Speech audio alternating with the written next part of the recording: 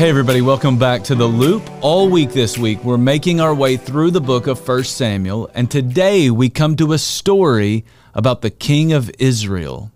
As we learned yesterday, the people of God wanted to be like everybody else. They wanted to live under the rule and reign of a king rather than living under the rule and reign of God.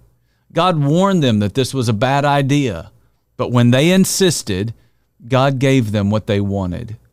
He gave them a king, a man named Saul. As you might imagine, Saul was not always a good king. And so after a period of time, God tells Samuel that he needs to go to the house of Jesse because God is going to raise up a new king.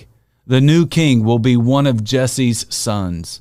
Now you need to know, Jesse had a lot of sons, and let me tell you, these guys were studs. They were big and strong. They looked the part, so much so that God had to say to Samuel in chapter 16, verse 7, "Do not consider his appearance or his height, for I have rejected him." The Lord does not look at the things people look at. People look at the outward appearance, but the Lord looks at the heart. Samuel was getting ready to make a big decision. And so he needed to see the situation the way God saw the situation. When you're choosing your friends, when you're thinking about the kind of person that you want to marry, when you're thinking about who you want to hire, it's easy to focus on the outward appearance.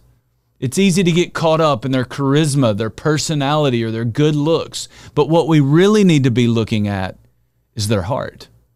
When you're choosing a friend, a spouse, or a business partner, you are on the brink of making a big decision, just like Samuel was. If you want to get that decision right, you need to see as God sees so that you can do as God does. To do that, don't look at the outward appearance. Take a minute and take a long, hard look at their heart.